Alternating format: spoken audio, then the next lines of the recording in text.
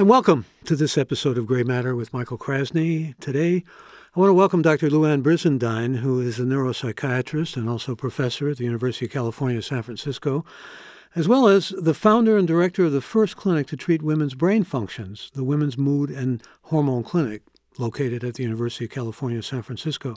She's a pioneer clinician and researcher, and Dr. Brizendine actually discovered a special interest and passion for studying the brain as a medical student at Yale, then as a student and faculty member at Harvard. Her first book, The Female Brain, was published back in 2006. It was quite popular. In fact, it sold close to 1 million copies, translated into over 30 languages, and was even turned into a comedic motion picture starring Whitney Cummings and Sofia Vergara. It was followed by two subsequent books, which have both been very well received, The Male Brain, which came out in 2010, and The Upgrade in 2022. And welcome, Louann Brizendine. Thanks for having me again, Michael. It's wonderful to see you and be with your audience. And great to be seen, and also great to have the audience here with us, and they will indeed no doubt have questions to ask you about the brain. I have an initial question to ask because I've certainly kept pace, and as you've indicated, we've had wonderfully, which I'm privileged to have, discussions in the past, conversations in the past. We're also friends. And yet, it's always dawned on me. We were talking a little bit before we began this episode about a show I did a long time ago with Francis Crick of Fame, Watson and Crick, the double helix. And he had written a book on neurons, and he said, this is really all we are as neurons. And Louann was saying to me, well, maybe all we are atoms. You know, we were just kind of taking up space with atoms. You read Louann's work and you read Louann's research, and you wonder, are we all just hormones? I mean, is that really what is dictating? It almost sounds deterministic. And I raise the question, not so much philosophically, but just in terms of concern. How much are we governed by the endocrine system in our brains and all these hormones that are dictating our behavior and our sexuality and just everything we seem to be thinking and doing? Well, of course, Michael, that's what I got very interested in, is that the profundity of the hormonal drive that we all have, which we start in our puberty years. We start to really feel it that way. I mean, if you can think of young males in their teens, I mean, they walk around with erections all the time, and that's hormones. That's not like just something that they're thinking of, oh, I'd like to have an erection. It's like it's their hormones pressuring them in that area. And the females, we run around also with Mother Nature put us females on the earth to do what we call the come hither dance. So, the purpose of the hormones in the sexual arena are to cause procreation. So, Mother Nature made it so that all of these systems work together in the male and female in order to have offspring. But what about all those males, for example, who don't have erections all the time, who are maybe even asexual? I guess there is certainly there seems to be a diagnosis of asexuality. I remember an old Phil Donahue show where they had asexuals who said, we're not recognized, we're not given enough importance, but we have no drive, no desire. Or the young women who have none of that come hither sort of desire to reproduce.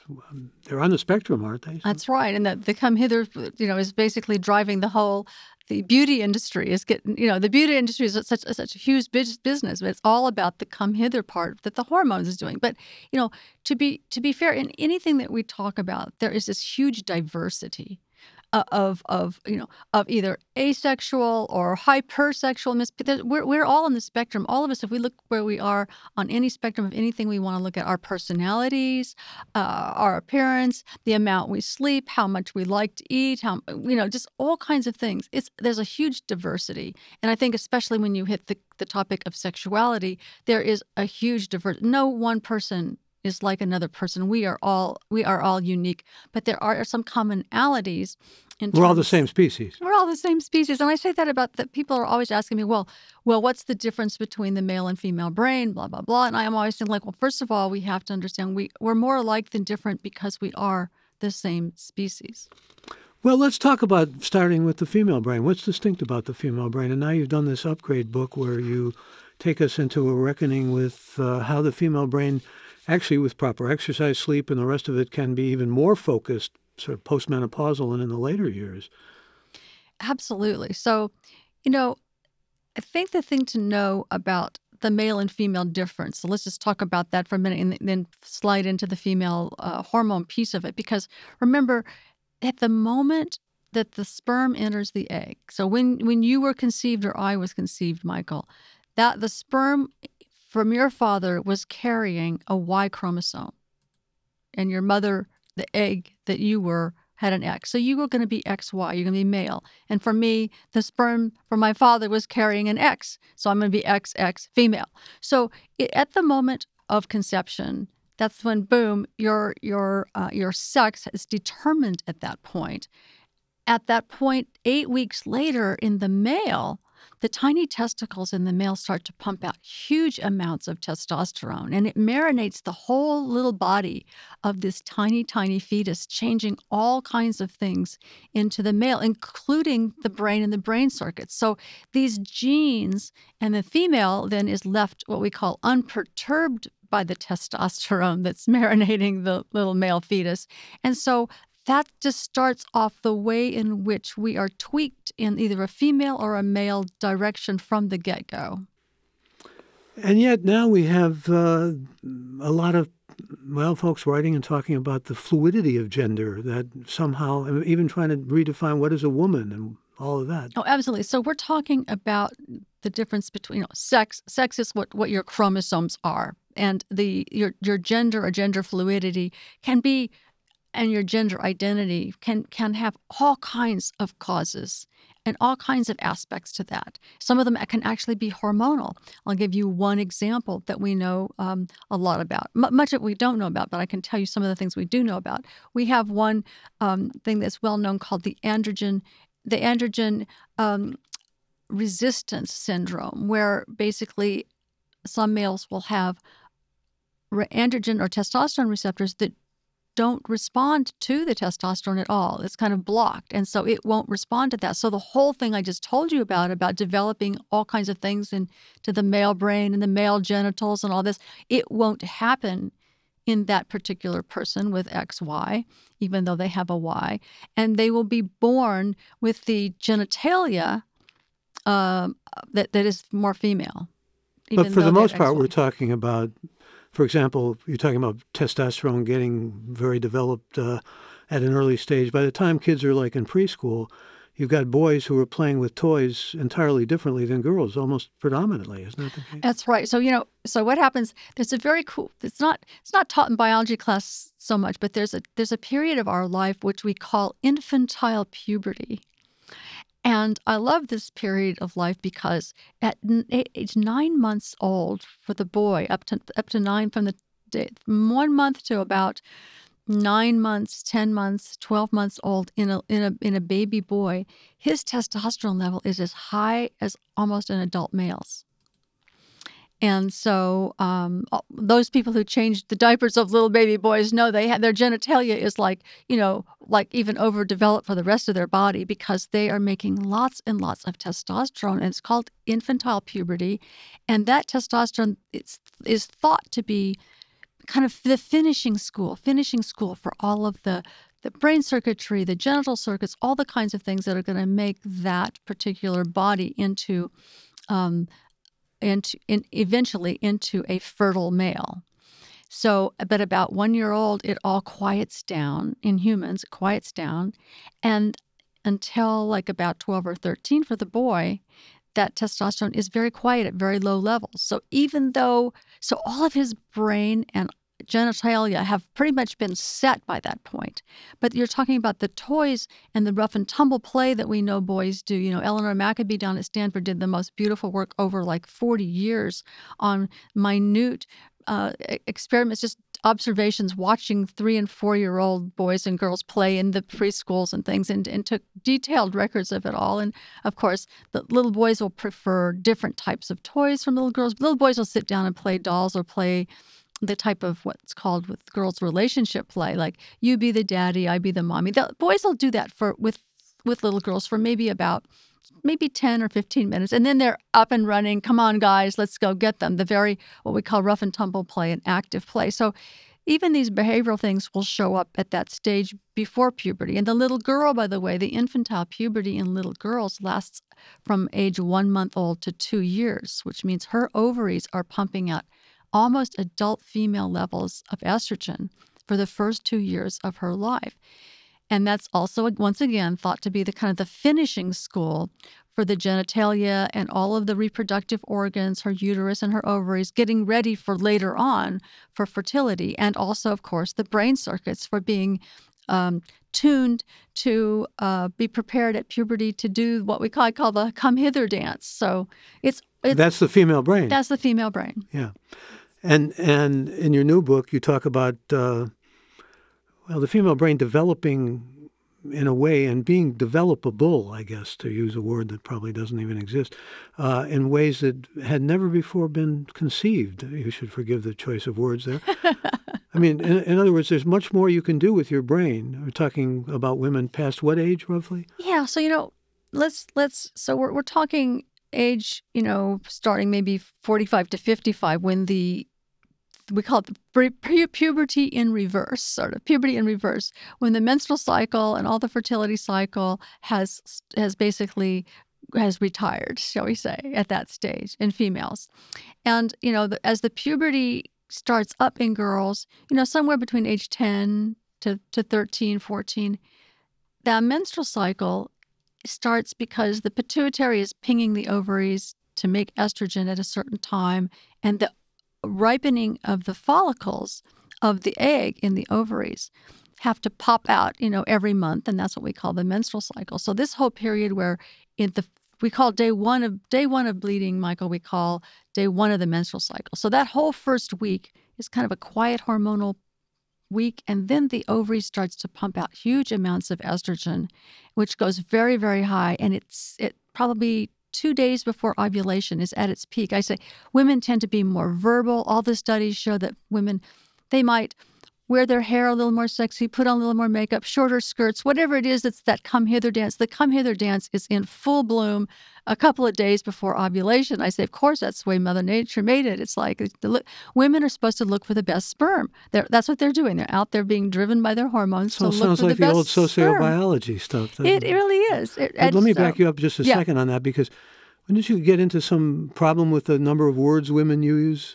Yes, exactly. So there is the studies show that women, we're at our most verbal at that 2 days before ovulation. I always tell my female graduate students, if you're going to schedule your oral exams, schedule them 2 days before ovulation, because you're at your verbal best at that time. So, no, but I was thinking about something that you had to change in the Oh, female yes, the brain. number of words spoken. So, because men also think that women are much more chatty and stuff. And so a guy named Pennybacker decided, after my book came out, and there was some very loose evidence about the difference between the words women spoke and men speak. I mean, I know you, Michael, are the type that also is a man who speaks a lot. So, but anyway, it turns out that if you have to take it in context. So if you're looking at the topic of sports, for example, or something talking about the yesterday's ball game or whatever, men actually use more words than women do, is how the studies that ended up being done have turned out.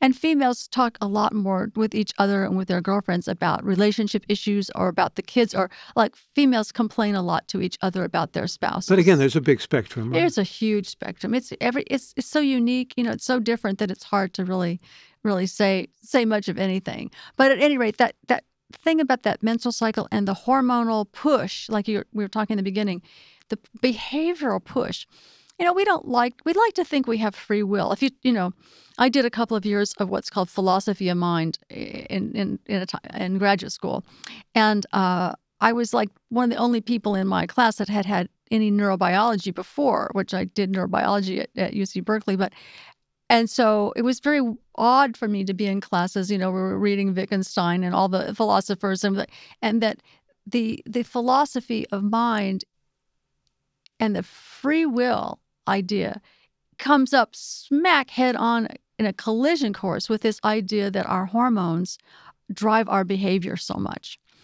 And so as a biologist, from my point of view, and as a sociobiologist, it's very clear that hormones don't do everything, but they are under the hood. You open the hood, and they're driving us in a certain direction, particularly during our fertility years, because the fertility years are Mother Nature is saying that men are supposed to sow their seed far and wide and produce as many offspring as they can. And we females are supposed to be out there searching for the best sperm. And that's what our behaviors are supposed Lawrence to be doing. Ferlinghetti, scattering my semen across the landscape, scattering my seed across the landscape. And yet at the same time, you think about this does get us into sociobiology, which was heavily criticized for being racist, for example, back in the day. I know. It was such a, we look at it now, we think it's kind of ridiculous just because of the biology is so clear. Well, it's very Darwinian, really, isn't it? I mean, when you really examine sociobiology, it just is a kind of post-Darwinian theory that goes back to our biology and goes back to our genes and goes essentially to our...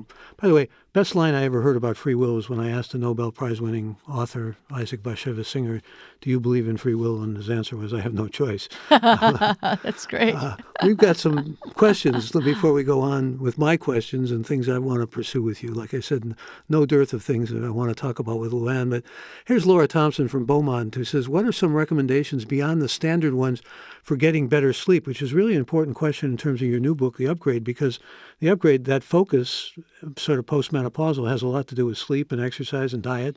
Absolutely. And so I think that, so just the backside of the fertility years, the puberty and reverse years. So my new book is about the upgrade, and it's how the female brain actually is able to get even better and stronger after we finish the menstrual cycle. It's very cool. We kind of go back to our more authentic selves and are not being driven by this kind of search for the best sperm, if you will. So that's the come hither is gone. The come hither. Well, the come hither is still so much embedded in us females that it's not completely gone. But on the other hand, there's another, the whole grandmother thing and going into another world. We're preparing for a whole nother. Well, libido decreases. Yes, and the libido really decreases a lot as the hormonal surges quiet down, both in males and females. In females, it's called menopause. In males, it's called andropause. And excuse me, men stop looking, using a quote from Louann Brizendine, at chests as if they look at butterflies? That's right. Yes, men. The joke about the breasts. You get into an elevator and a man is just like looking straight at your breasts, and the woman looks at him and says, "Hi, I'm up here." So she wants to know about better sleep. So one of the so my new book's all about keeping your brain in the best shape it can be in to, seize kind of the upgrade of the whole next half of your life. And it's kind of a three-cornered stool as I look at it. Sleep is one of those legs.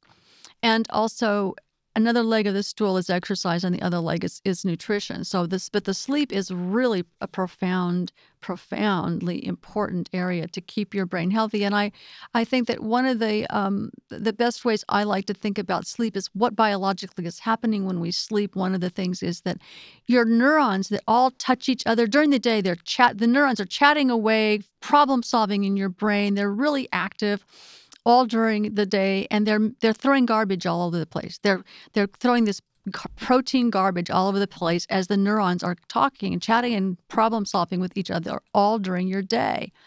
And so then at night what happens is the neurons kind of quiet down a bit and they shrink back from each other, actually creating these spaces for rivers to flow between the neurons to flush out all the garbage.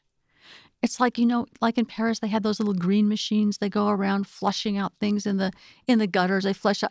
If you don't sleep, your brain doesn't get flushed out of all of the garbage, of all of these proteins that are created during the day. So in order to wake up refreshed the next day with the garbage cleaned out of your brain, you must be able to sleep. So you got to get rid of all that they used to call flotsam and jetsam, right? Yeah, the flotsam all the and jetsam. effluvia. Yeah, you got to have, it's basically called the glymphatic system, GLYM, glymphatic system, which is basically like your lymph system in the rest of your body, but in the brain it's called glymphatic. And those are the little rivers that have to get flushed out every night. That sleep is causing the flushing out. So sleep, how do you do it? So I give like I think it's on page 82. I get Louann's sleep to the new, but Louann's sleep program of my own, which is and there's some draconian methods some people have to take. So it's how if your sleep is really bad. This is assuming your conscience is clear and you can sleep well at night. That's right. Well, you got to get your. So basically, caffeine is a killer to sleep. Caffeine is really bad, especially in the post-menopausal era for women and sleep. And we all, are so it's a very profoundly addicting compound. So it's really, I'm giving you something that I understand is not easy to do. I had to do it about 4 or 5 years ago myself. And you basically cannot drink caffeine past noon, just to start with. And there's some of my women patients that are so sensitive that they cannot even have dark chocolate past noon because it has enough caffeine in it to the caffeine just keeps your brain just a little bit too alert to drop off to sleep. So if you're one of those people that have trouble falling asleep, the falling asleep piece is really caffeine sensitive. Forgive me, are women more moody than men? Is it more difficult to... In the sensitivity to sleep, I think that the reason that it's this period of life between age like 45 and 55, women may be more sensitive to this by far and more sensitive to caffeine because the hormonal changes are jerking her brain system around so much. We are not, so that during that period, we may be much more sensitive to both alcohol and to caffeine. So the alcohol is the other thing. If you're a person who falls asleep, but then you wake up a couple of hours later and can't get back to sleep, look at your alcohol consumption, because alcohol after about 6 p.m. will just keep your brain from being able to stay asleep. So those two things are the biggest, easy to identify culprits in our culture and in the habits that we have. Except insomnia can be a mystery too, and an enigma. Mystery. And I think the other piece is that you need to let your body feel tired enough to go to sleep. So that may mean that you have the exercise piece overlaps with this. It's not like you need to go and kill yourself on a Peloton for 45 minutes till you're dripping and ready to throw up. You're working so hard.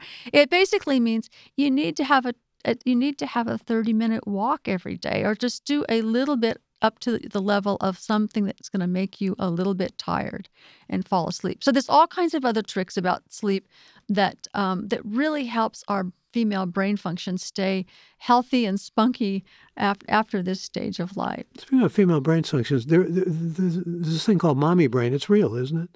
The mommy brain, yes. The mommy brain never. Maybe I'll tell you. I'll tell you this joke, Michael. But everybody has to okay, be ready for this. She joke. knows I'm a joke aficionado. I know. So we therapists have a joke that it's kind of an insider joke. So bear with me here, Michael. It's an insider joke. So this late 95-plus-year-old couple comes to their marriage couple is saying, we thought we had to come see you because we want to get a divorce. And so the couple's there is just, ready to do her usual job and whatever. But she says, first, I hope you don't mind, but I have to ask you, okay, but why now? And they said, oh, we had to wait for the children to die. So you're supposed to laugh, Michael. No, but I thought the joke also, we had to wait for the dog also to die. Yeah, and the dog. Whatever. But anyway, the point being that once you're a parent, you never stop being a parent to the very end. And you're just so wired. And you're also very wired once you have grandchildren. So the issue... Dr. Johnson said we're all hostages to fortune. We're all hostages to fortune and to fate based on our kids, who they marry, what they do, where they, all kinds of things about our kids. And I think that, so back to the mommy brain and how it's really wired. It's a very, Mother Nature, babies are born because we have a small pelvis and we have a very small birth canal. So humans have to have babies at a much, not like a little giraffe who can just pop out and stand on its legs and be much more functional. We have babies that are quite immature. They should probably still be in there for another year, before they hatch. But that would be obviously impossible. So we are born as humans as very, very in need of great amounts of care. And so Mother Nature didn't leave it to chance to wire us females hormonally to be totally devoted, dedicated, and we are like a heat-seeking missile with our kids, just trying to anticipate their every need and be ready for every little thing they might need. And then we transfer that to the grandchildren once we become grandmothers. I mean, it's like, we know when our grandchild is sick or whatever it is, even if they're 3,000 miles away, right, Michael? We know the details. Now there's insider stuff of a different sort. Grandparents talking. Here's Samantha Williams from Buffalo, New York, who says or asks, do evolutionary pressures explain why men and women tend to have different communication styles and strategies? So do evolutionary pressures, could you read it again, Michael, just for a second? Yeah, if we can go back to it, I will read it again. Do evolutionary pressures explain why men and women tend to have different communication styles and strategies? In other words, is it a result of evolution? Right? Yeah, and I think that Thank you for the question. Thanks, it's a great question. It's an important question. I mean, we could do volumes on that one because it's such a huge topic, and the evolutionary pressures in whatever culture that you're living in are basically going to cause you to behave differently, and they're going to shift things, and over generations it will be passed on to your kids and passed on to your kids, those kinds of things. So the male-female differences, like, for example, let's say in the caveman age, well, it's like in the areas when physical strength between males and females, male strength was a very highly valued asset for males, and it was like something that females would choose that over other things. Living now, females may decide to choose males who are more techie or more like they're more brainiacs than they are muscle-acs. There's a huge amount of difference based on the culture you live in terms of the choices that we all make for mate choices, and that over time, over generation and generation and generation, that will have an effect. I'm going to go to some more questions from our listeners, but before I do, something that kind of gnaws at me that I think about, we have this explanation that, like a lot of school killings and shootings that have been going on, serial killings, almost all men. To get back to what I was originally asking you about hormones, I mean, big spectrum, and there are a lot of factors, the ease of buying guns, the toxic masculinity. I mean, we can go through cultural facets of this. But how much of that is testosterone? Well, that's a great question. And of course, it's such a huge problem and issue in our culture that I can't do that justice, but I could take a teeny piece of it that you're asking the question about, which is like, of course, testosterone starts to drive. I mean, remember, testosterone levels in males is about 10-fold higher than in females. And that's huge when it comes to that, the drug that just... How much higher is the estrogen in women? Males and females have a little less estrogen than females, especially during the menstrual cycle, in the fertile years. But actually, when we're younger and when we get older, males and females have about the same amount of estrogen. And actually, because testosterone converts into estrogen in the body, you males at age 60 have about 4 times more estrogen than we females. But that's another story. At any rate, but the young male shooters in our culture, that it's not 50-year-olds males that's doing this. It's males in the exception of the man in Las Vegas who tried to gun down as many as he could. But usually the late teens to early 20. I mean, that's in that say 10 almost or 15 always. year range. Always. Teen brain not even developed. Teen brain is not even completely developed, and also I think also the issue of humiliation, of just I think the combination, it's the toxic combination of having a lot of testosterone and these young males who feeling like humiliated by some situation that has that the issue of mental illness is another one, in terms of being psychotic or being, so there's so many elements that come into it. But I do think that you're pointing to something, Michael, that the testosteronized young male is a part of that toxic brew that ends up with young shooters. The toxic brew can come from culture because to some degree you don't see this phenomenon in many other national cultures. You just see it largely in the United States of America. Tempe, Arizona, we have a question from Chris who wants to know, are the terms female brain and male brain shorthand for phenomena that are more distributed throughout our bodies? So remember, That's a wonderful question. Remember, each cell in our body is either a male or female cell. So we're having, females have we have our our gene, we have our double X's, and you guys have your XY. So basically, all the cells in our body have a bit of a stamp of the male or female, depending on which sex we are. So, the kidney, the male kidney and female kidney are slightly different. Obviously, the genitals are the most difference that we see. The brains are somewhat different. The breasts are different because females have estrogen and males. If we pumped up males to have more estrogen, they would grow breasts too. So it's the tissues in our body, the cells in our body respond to those profound estrogen or testosterone hormones that we make, especially during puberty. The differences, though, because of hormones, are, numerous. I mean, particularly as you pin them down in your work, begin to see men. I mean, the old assumption is men are less empathic and they want to solve problems more and that sort of thing. And yet we find that men often respond more emotionally. They fall in love quicker, for example, which may come as a surprise. Yeah, so to I many. wrote another book called The Male Brain, which is, at any rate, that's I know a few male therapists use that in courses they give on masculinity and trying to. And I know Carlos Santana, the musician, also read that book, and he told me that it was the best book he ever read. It helped him forgive himself for many things in his life.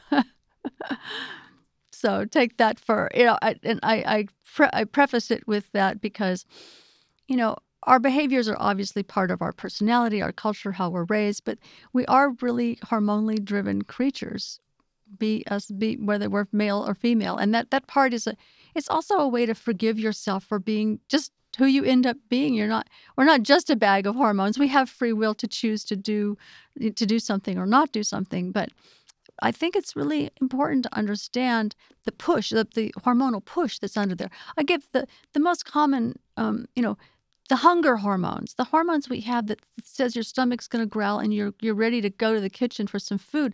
That's all caused by hormones.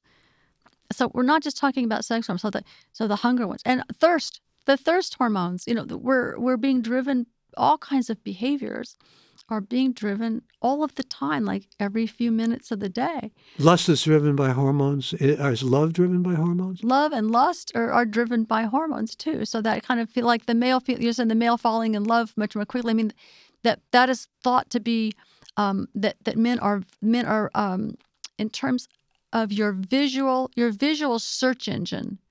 Males looking for fertile females. You're looking for an attractive female with the typical. This is the stereotype. The attractive female with large breasts, the thin waist, and large hips and thighs. It's supposed to be that's males can like. That's kind of like jackpot for males. But how much of this stereotype? There are men, for example, Russian men are supposedly drawn more to heavy-set women. I mean, that's the old stereotype, but it's true. It's a different stereotype. Different cultures are different. And, they like a very flat stomach and large, thick lips because that means you're more estrogenized. The flat stomach means you're not already pregnant by some other man. There's all kinds of ways that these are thought to have visual signaling to men about the health, like the maybe a strong a stronger looking female may be in some cultures more interesting to males. So there's a cultural difference, but we all do that with each other. We visually read each other very quickly, and females visually, we also the gender identification. I think that's one interesting thing about gender fluidity, and if you think about. I'm talking about the far ends of kind of the stereotypes, which is like the hyper-masculine male and the hyper-feminine female with these other features. I mean, there's everything in between because people are so unique. And I think that's changing in our culture right now because thankfully we've come to a place where we accept diversity in that range of fluidity. No, that's a good thing. But, I'm thinking about all those Kinsey experiments and everything where they say men would be aroused or find erotic just looking at an ankle or, looking at a woman's ears or whatever. Or some men have a thing about shoes or feet. The fetishes. The fetishes, yes. And so there's, viva la difference, but Yes. again, a huge spectrum. But the differences are pretty decidedly in terms of visual imagination, just like love is very different, I think, isn't it, as an experience for men and women? Well, in terms of just kind of the biology of love and the actual, the romantic falling in love feeling that we all know it lasts between 12 and 18 months typically. That type of a feeling when you pair up with somebody. And then Excuse me, you know how Freud defined that? You probably remember. You tell me how Freud. I mean, the initial falling in love, in fact, is a perfect metaphor for what it is. He says a temporary psychosis. You're out of your mind. You're not only out of your mind. The interesting thing that's also shown is that your sense of yourself, the sense that we have of ourself, it expands like kind of a balloon to then, or a tent. The tent that it takes. It not only takes the things that you're used to of your own self, but it incorporates into your tent of yourself the other person, their likes and their dislikes and their this and their that, or it becomes, when you fall in love with someone, all of the little preferences and things they have, you care a lot about those. And you may even, if there's something emotional contagion, you may even start to develop a lot of those likes and dislikes. There's a merging of the two people that sort of happens during that falling in love stage. That's actually, you open this envelope of yourself to the other person, which is kind of a beautiful way of bonding with the other person. Something from Washington, D.C., Eric Billings wants to know, do you think the changes in hormonal levels are related to neuronal plasticity? Not that the initial and final states matter, just the fact that hormonal levels are changing. Pre-puberty, puberty, menopause allows or promotes plasticity. Oh my gosh, yes, of course. That's a great question, and absolutely the stuff we're all talking about, neuronal plasticity and trying to maintain our plasticity as we get older. That's a big topic these days. But plasticity basically just means ability to change or changeable. And so one of the things that hormones actually do is it just stimulates a whole circuitry, a lot of circuitry in your brain and body for neuronally changing the plasticity, or just changing the way that the circuits go and what they respond to or what they don't respond to. So absolutely, hormones are, the same thing, even at a micro level, the hunger hormones, all of a sudden it's stimulating plasticity immediately to all of this, into your brain's thought, like, I'm going to go to the refrigerator and open the refrigerator and get something to eat. That's stimulating a whole behavioral system plasticity.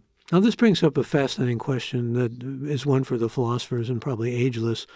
But I remember a friend of mine once saying, what is it that, for example, initially instills the desire for a piece of chocolate cake that's in the refrigerator that I know is there, and the ability to inhibit or impede the desire and say, I'm not going to have that piece of chocolate cake? I mean, can you actually...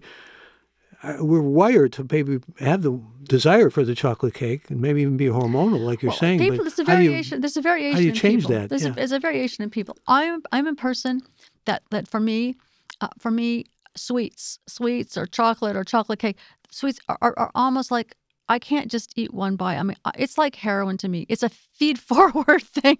I eat some and I want more. If it's in the freezer, if there's a pint of chocolate ice cream in the freezer and I have one bite of it, I want to eat the whole thing. I keep going back and back and back. So there's a feed-forward thing for sweets, especially.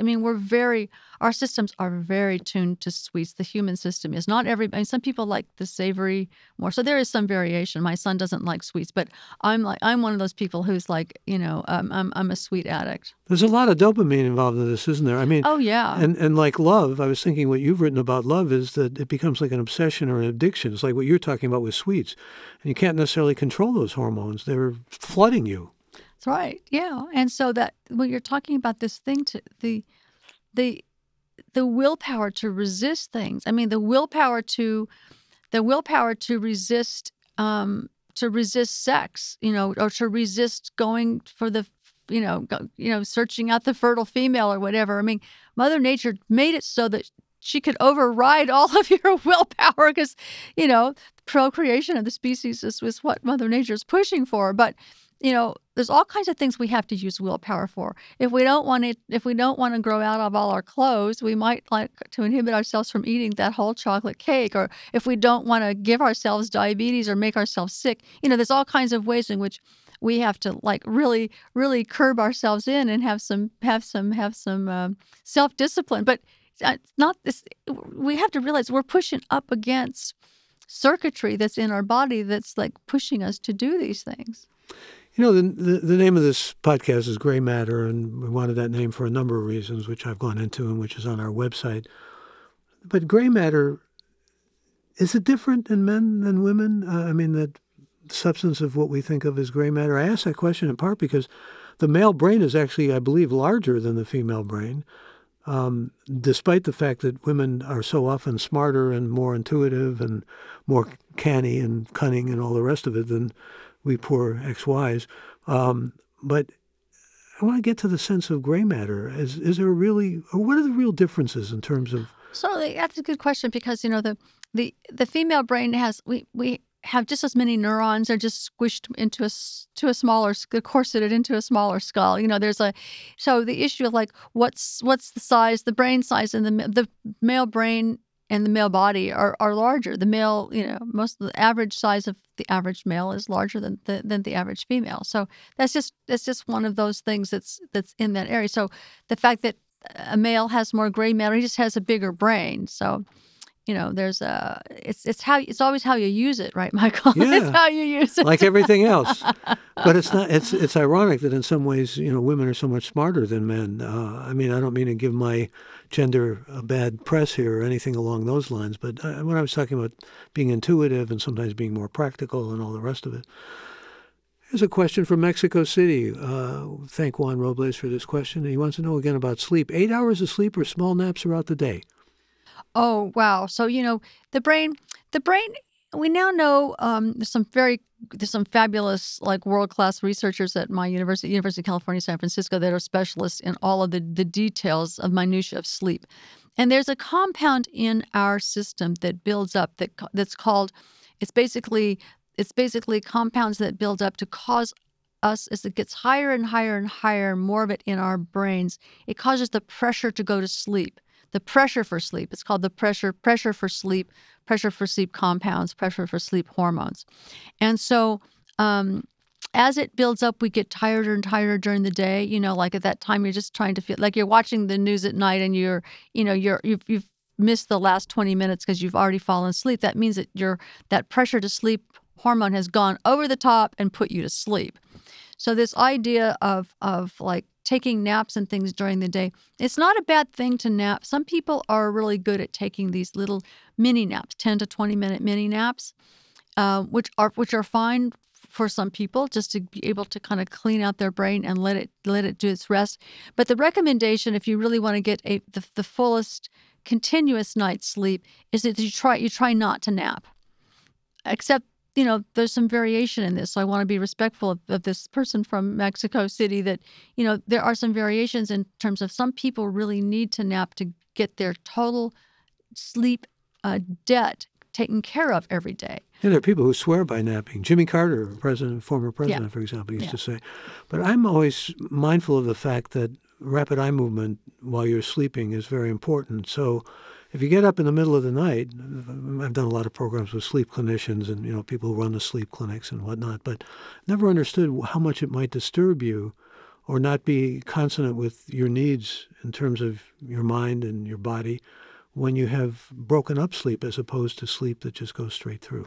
Well, it's really great to get that we have chunks, our chunks of sleep are in like 90-minute units and sometimes the 3 or 4, I'm not the detailed sleep expert, except I know the things that I need to use with my patients to help them get better sleep. But the idea of sleep, and we need to dream, we need to have rapid eye movement sleep, we need to also get a certain amount of the deep type of sleep. So there's really your caller, I recommend that people try not to nap. If you're coming to me because we're trying to sort out the hormones and your sleep problem. I try to get you off the caffeine, get you off the alcohol, get you enough exercise during the day you feel tired, and cut out napping just as a baseline to try to improve your sleep. And then we go from there. Some of my patients we have to modify by having them be able to take every day a 20-minute nap because they just need that extra piece in the middle of the day, because otherwise they will be so tired in the evening that they won't be able to have any quality of life. So it really does vary a lot. I think that there's no one size fits all. You mentioned dreams, and I'd like to talk just a moment with you about dreams. I don't want to get too incestuous, but Louann's married to a close friend of mine who used to be head of Langley Porter Psychiatric facility, and essentially a very bastion of learning and of education at University of California, San Francisco. And we would have talks about dreams, and he's a psychiatrist, but he's of that mind that dreams don't necessarily operate as the royal road to the unconscious, as Freud defined the dreams. Where do you stand on dreams? Well, I think that I think dreams are magnificent in terms of sometimes the information they can give you or give you if you're in a therapy. I think have you ever been to an acupuncturist where they take your pulse? They'll take your pulse in very different ways, and they're feeling and seeing things that you don't even know are there, right?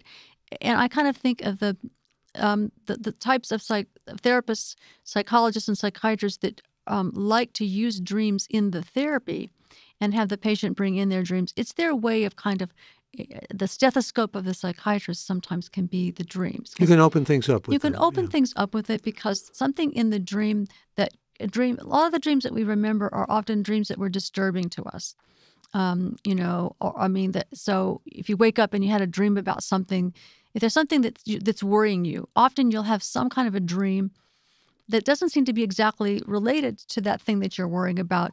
But as you kind of write it down or you talk to it with your therapist, the feeling tone of what you're worrying about will pop out in that. So I don't poo-poo that at all. I think it's a way of understanding ourselves and understanding what's kind of what's under there worrying us, and our brain is always trying to problem solve. We are problem solving machines. That's the thing that the brain, wants to do the most is problem solving. So even in our dreams, in some kind of way or other, we're trying to solve some kind of problem. We've all had dreams about trying to find our way someplace, or we kind of got lost, or trying to go through some circuitous route to someplace we haven't been before. All those kinds of dreams, but sometimes they'll have meaning. Sometimes they have just like not meaning at all. So sometimes they seem to be totally irrelevant to anything. In fact, I was about to ask you, what suddenly, I had a dream last night about Joe Fabitz, who I knew in the 10th grade. I haven't even thought about him all these years.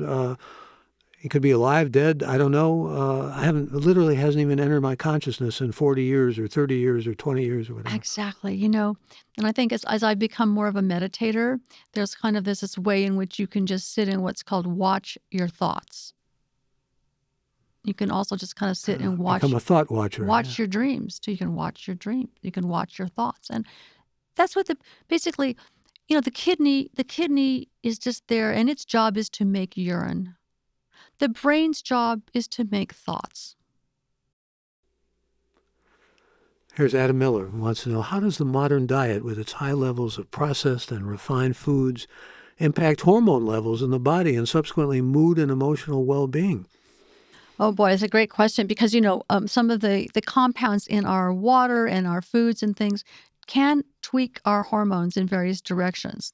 And, they're trying to take those things out of the plastics and out of the things that leach into our food that may decrease male fertility and increase estrogen. Mostly it's increasing estrogen levels in males that we worry about. And the fishes in various waters, the fertility has gone down because there's so many of the plastics that we put into our waterways that have basically leached into the fishes, and the male fishes in particular are more estrogenized. I think frogs are not even reproducing. They're not reproducing. So it seems to be not as much of a problem in humans that we know of, but it's pushing in that direction. So I think that it's something that we really need environmentally cleaning up everything that we can that's going to affect our hormones. But he's right.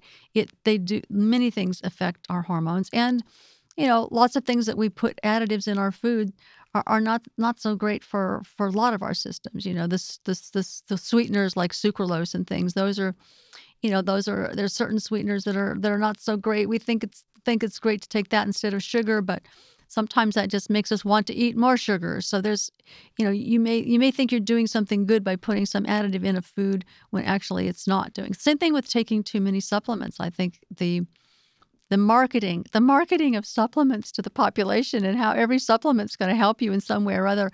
I mean, honestly, this is just ridiculous. I mean, I know Consumer Reports this month's issue came out with all of an evaluation of all the major supplements that we take. And I think it's very well done because the research on them is pathetically low. So to read it with a grain of salt. But we think we're doing something good for ourselves, and sometimes it's going to backfire. Yeah, there's a lot of wisdom embedded in that.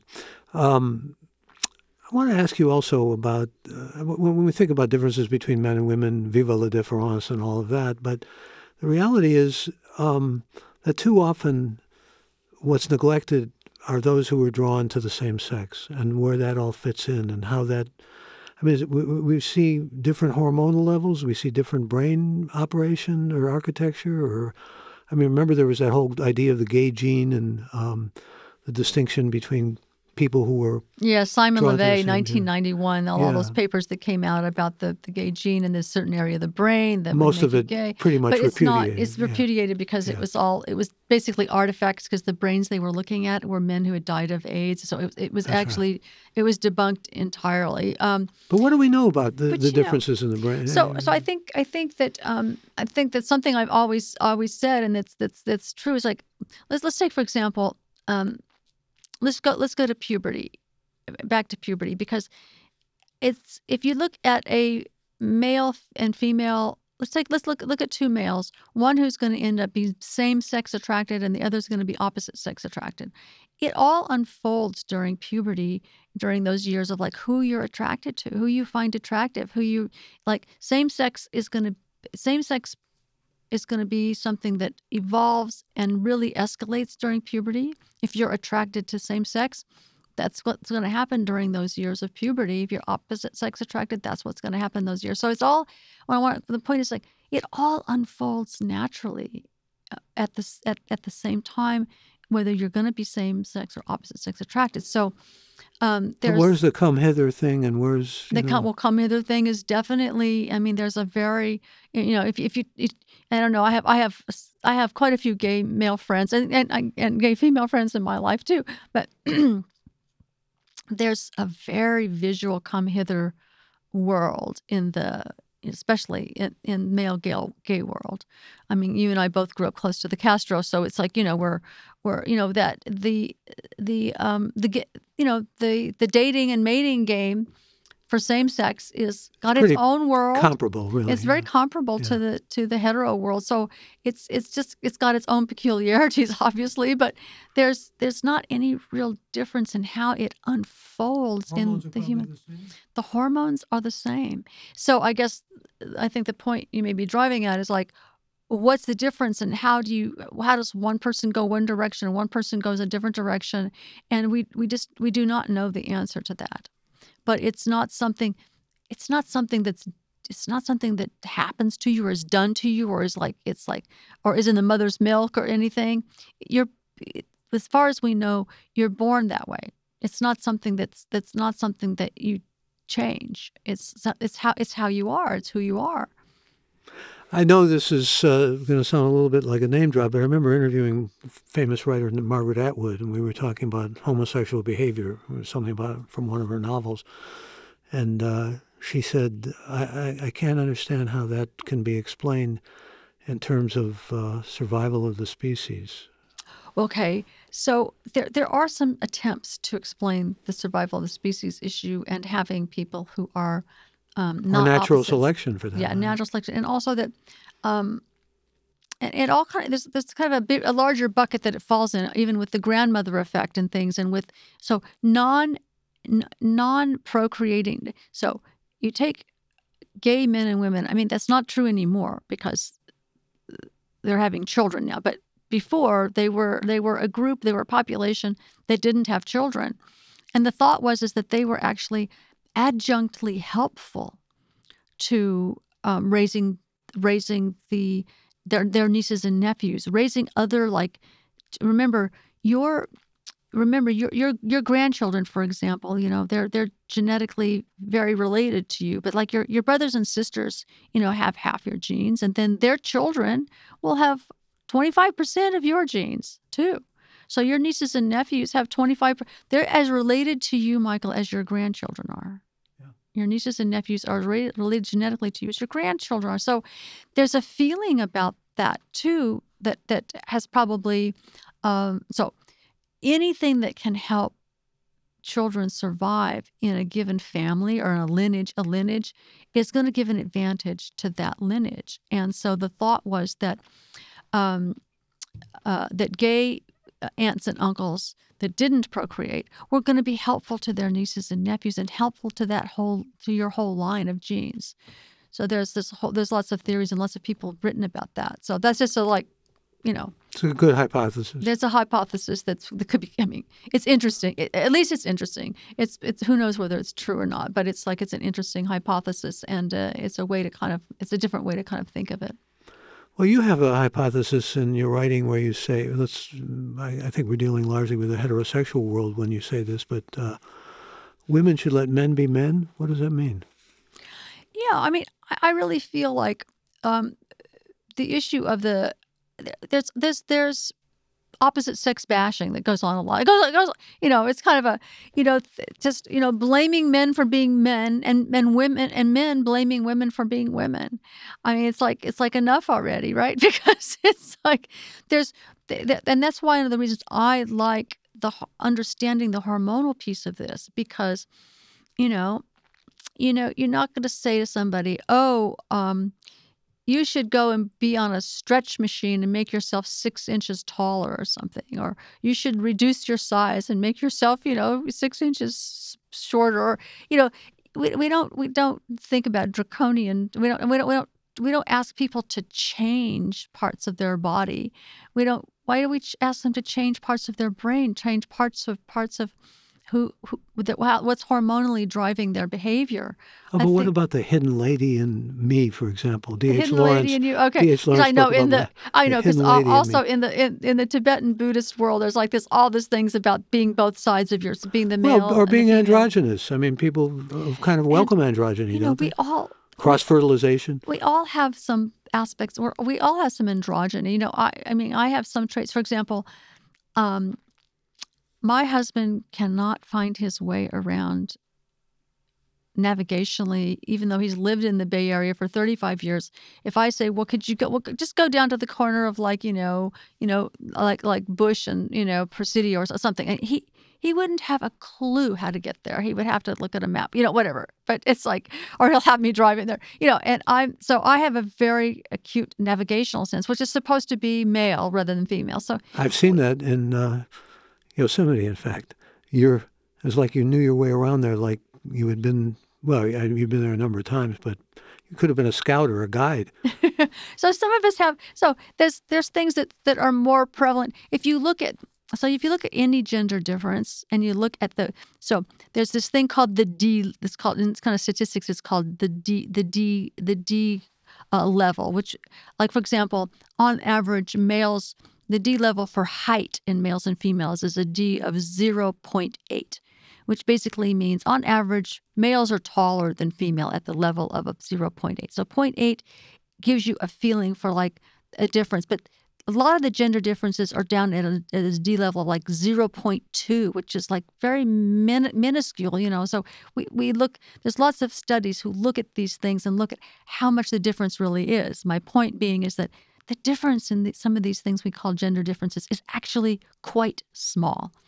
That's why I say we're minuscule. Really. Minuscule, very, very small. That's like almost unnoticeable. I mean, we do notice the height difference on average between males and females, right? So that is something that's noticeable. And there are some brain differences that are kind of in that equivalent level of height differences. But mostly things are in a very much smaller level. And so I think that, but let males be males and let females be females, or just let people be who the heck they are, no matter where they fit on this. I think I really like the hormonal, uh, the biology of hormones was important to me also in feeling like, you know, you are wired for who you are. You're hormonally balanced for who you are, and forgive yourself for all your own picadillos, but also forgive other people for theirs. It's not something, it's just embrace who you are is part of what the whole hormonal piece of this has given to me over the many years I've been studying it. How do you account for, well, let me give an example of something I saw recently. I think it was a meme. These two boys, they're maybe about 9 or 10 years old, are sitting in a classroom, and a young woman comes in, very statuesque and quite attractive, and she says, "I'm going to be your teacher," and introduces herself, and she said, "I'm going to leave and I'll be back." And they look at each other, and they giggle, and they get, all excited and everything. And there was something that was clearly represented in that they were trying to show. This is how little boys, and I started thinking about how little boys joke about, for example, farting, in ways that you don't necessarily hear little girls do it. Maybe now it's more balanced than it was, but those kinds of differences are what you've been writing about. Yeah, fart jokes. Fart jokes are typical. Little boys love fart jokes, and little girls aren't so interested in fart jokes. But yeah, and you wonder why. And then boys get a little older, and everything is a sex joke. Everything, as soon as they hit puberty, everything's a sex. They look at every pair of breasts that walks by, no matter how whatever the age the woman is, they're glued to every pair of breasts that walk by. But that can keep going even when the testosterone is sort of being reduced. It's habit, Michael. Yeah. Don't give up your old habits. Habitual, yeah. No, but I mean, that whole sense of difference is outlined almost very early in terms of just what the vectors are, what's being gravitated toward, and you can see it. And it's a different brain and different hormones, really. Very much so. And boys like to remember that thing about girls have cooties? You little boys in their grade school days, that before the hormones hit them and they think there might be something interesting about girls, right? Before that happens, there's this thing about all girls have cooties and whatever. They're not very interesting to play with because they don't like to, whatever. That's maybe become less so. I mean, my son was very into the video gaming world, and it was highly male. There were only very few females that were in that world. So, there's some what we call self sex segregation that goes on, and this is also an area where, let's say a young boy who is trans won't like to necessarily hang out with the boys and do fart jokes. They would much rather hang out with the girls and so you self-identify who you like to hang out with at a very early age, and there's a lot of variation. Well, given your background as a feminist and as a feminist thinker, what about the idea that girls develop some kind of penis envy, that, once they realize they have internal organs and boys have external organs? I mean, this is basic Freudian 101. So it's all about when you start to notice the differences, and I think in different cultures it's a little bit different about it's been shown that it's a little bit different. It's like in societies where male privilege is which is less and less in our culture now, but I know certainly in my mother's generation, male privilege was a really big thing, and so that, penis envy also was implying envy of the automatic status given to males, in a culture versus females. But I think that there's also that little, I remember my son, anyway, he wouldn't mind me telling you this, but I said, "Yeah, honey, little boys have penises and little girls have uteruses, and they can have a baby and whatever, that's what the uterus is for, et cetera, et cetera." He says, "Well, I have a uterus too."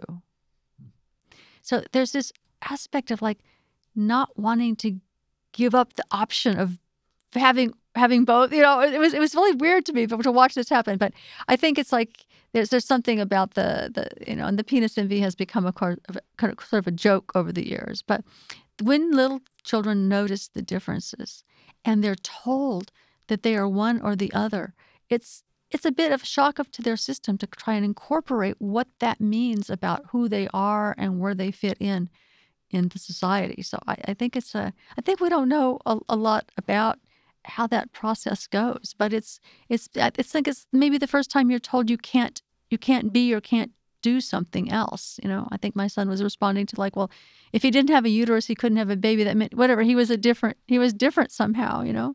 And he's grown up like whatever.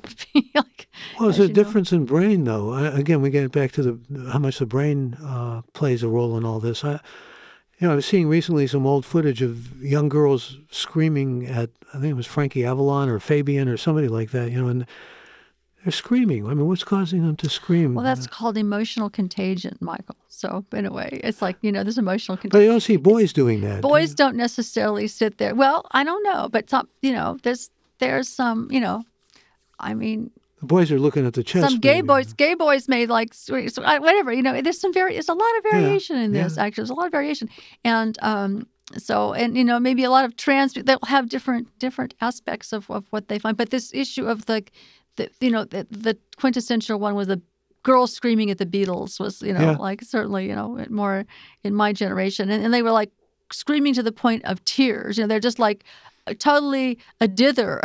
They were in a puddle of like screaming tears. And this was kind of an emotional contagion that went around amongst the girls. Boys may have a similar thing with like, the giggling over fart jokes or something. I mean, it's, they're kind of having emotional contagion, but that's how it's thought of, is in that category. Is emotional contagion hardwired, though, in terms of gender? Evidently, yes, in terms of just also in human beings, and that's part of so we're getting into the area of like emotional resonance with another person and empathy with another person. The empathy and emotional contagion, we need to have a little bit of emotional contagion abilities in order to really feel the feelings of another person. And that's empathy. And females tend to be a little bit better at that in some ways, thinking that it has to be tuned that way, since females are usually responsible for the survival of helpless infants to a greater degree than most males are, since the females are going to be doing the breastfeeding, the caretaking.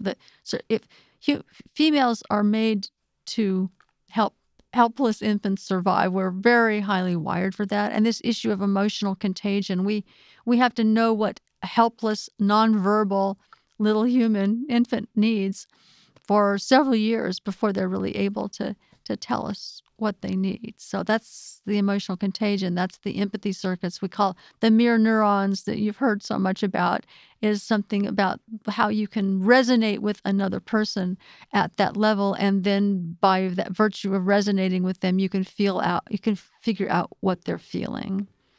And women, I think you have described as having, some of the research at least suggests, more of a memory for details, for example, when there's a fight between a man and a woman, than men are capable of doing, or women have deeper relationships with friends than men do. All of these things suggesting maybe a hardwiring again? Well, I think that the bit about remembering the details of a fight, like so there's something called emotional memory.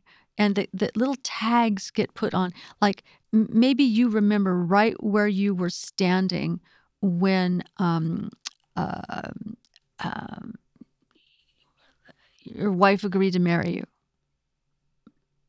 And that's an emotional moment, and it gets coded and filed in our brains in a very special way because it's got emotional memory tagged to it. So those things that we all have, those events that were either shocking, upsetting, or highly powerful moments, you often remember right where you were standing. And females remember those things, and maybe they remember the exact time, the day, the color of the wallpaper on the room, or the cologne that he was wearing. So all those little things that get encoded, females are shown to pay a little more attention to all of those details. I'm reminded of a book that came out in the 70s. I'm sure you're familiar with Men Are From Mars, Women Are From Venus. John Gray wrote that book. It was quite a sensation, but it's been especially criticized profoundly as the years have progressed, because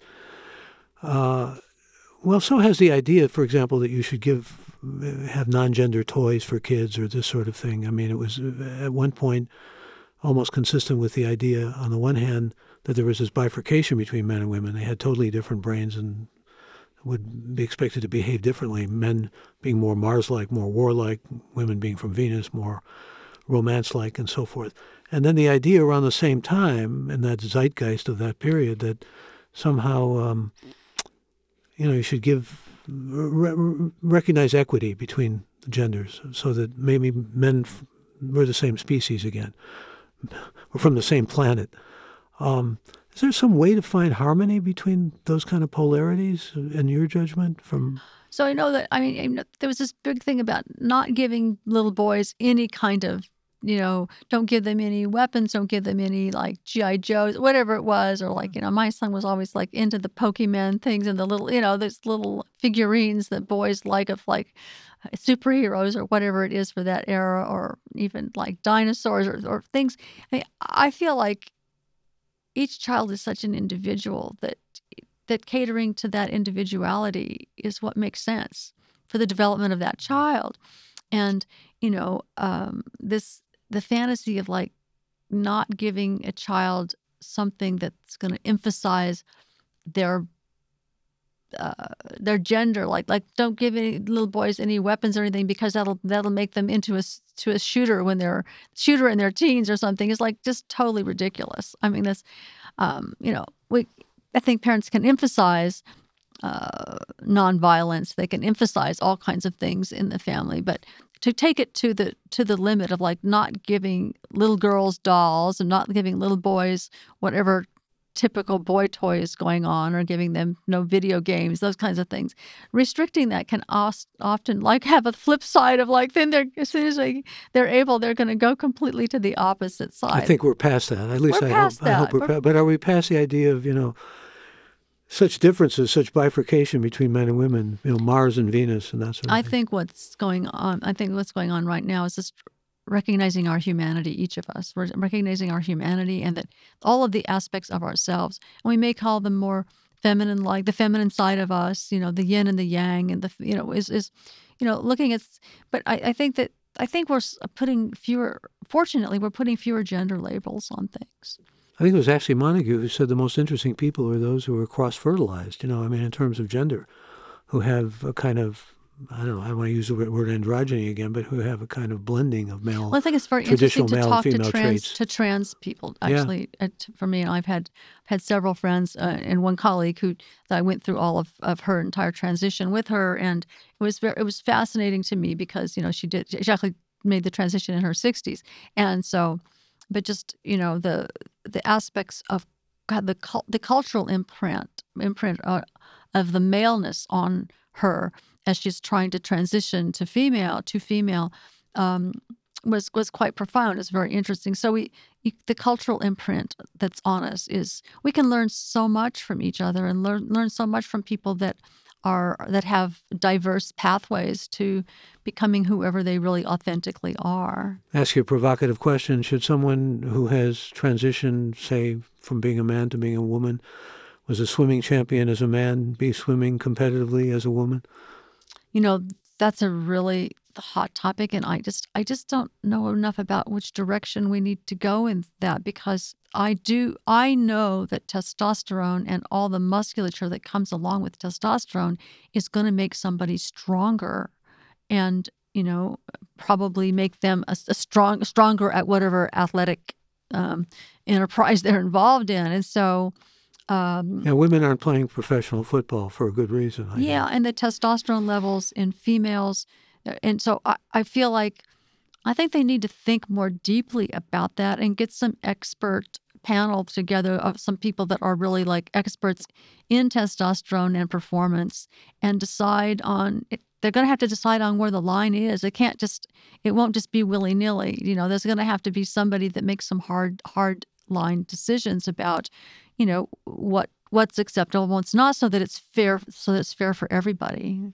Not going to make everybody happy, whatever that decision is. Oh, no. And this issue about, all this, the stuff about male and female being so diverse. I mean, I really do come back, Michael, to the fact that, we are more alike than we are different. After all, we are the same species. This would be a wonderful way to end, but actually I don't want to end there. I want to ask you one more question from your new book, The Upgrade, because you were talking about transitioning. There's a lot in there about transitioning to menopause and some real wisdom, I think, that we can glean. What are you telling women when they suddenly face menopause? Or I'm saying that if you get through the rock and roll of that, what I call the transition years, which I've renamed the transition years instead of the perimenopause, since those were used by pharmaceutical words used from the medical profession. I want to talk about it as the whole woman's process, a whole woman going from 40 to 50. And then, the nice thing about it is reason the upgrade is a word that happens post-menopausally is because there's so many aspects when you stop being driven by these up and down hormones every single week of your menstrual cycle, where you can just basically reclaim your authentic self in a way that doesn't have to be pushed and pulled by these other forces. And it's an exciting time. It's a wonderful time that you basically are able to choose a slightly new direction for yourself, or you have choices. All of a sudden you have choices, because average age of death for a woman in the year 1900, Michael, was age 49. So most women didn't even make it to menopause then. Now we have a whole other half of our life in front of us, and it's got all kinds of wonderful aspects to it. And that's why I wrote the book, The Upgrade, because I wanted to have female, all of us women really think about what that means and who we want to be, how we want to be in the second half. And boy, you got some really wonderful testaments in that book. Jane Fonda, no less, who has been an exercise guru for so many years and everything, saying, I wish I had found this book earlier, and it's made so much of a difference in her life. And you've made a big difference in lots of people's lives. Always great to talk to you. And I want to say for all of you who are listening, many thanks for being with us for this episode of Gray Matter with Michael Krasny. And an important reminder to let you know, to those who don't know about us, to know about us simply by going to our website at graymatter.show. And thanks to all of you who were with us live, and to all who will be joining us in the indeterminate future. Thanks to our preeminent team, Alex, Shannon, Colin, Chad, and Kevin. And special thanks to this episode's special guest, Dr. Louann Brizendine. I'm Michael Krasny. Thanks for having me, Michael. Bandwidth for Gray Matter is provided by CashFly at CACHEFLY.com.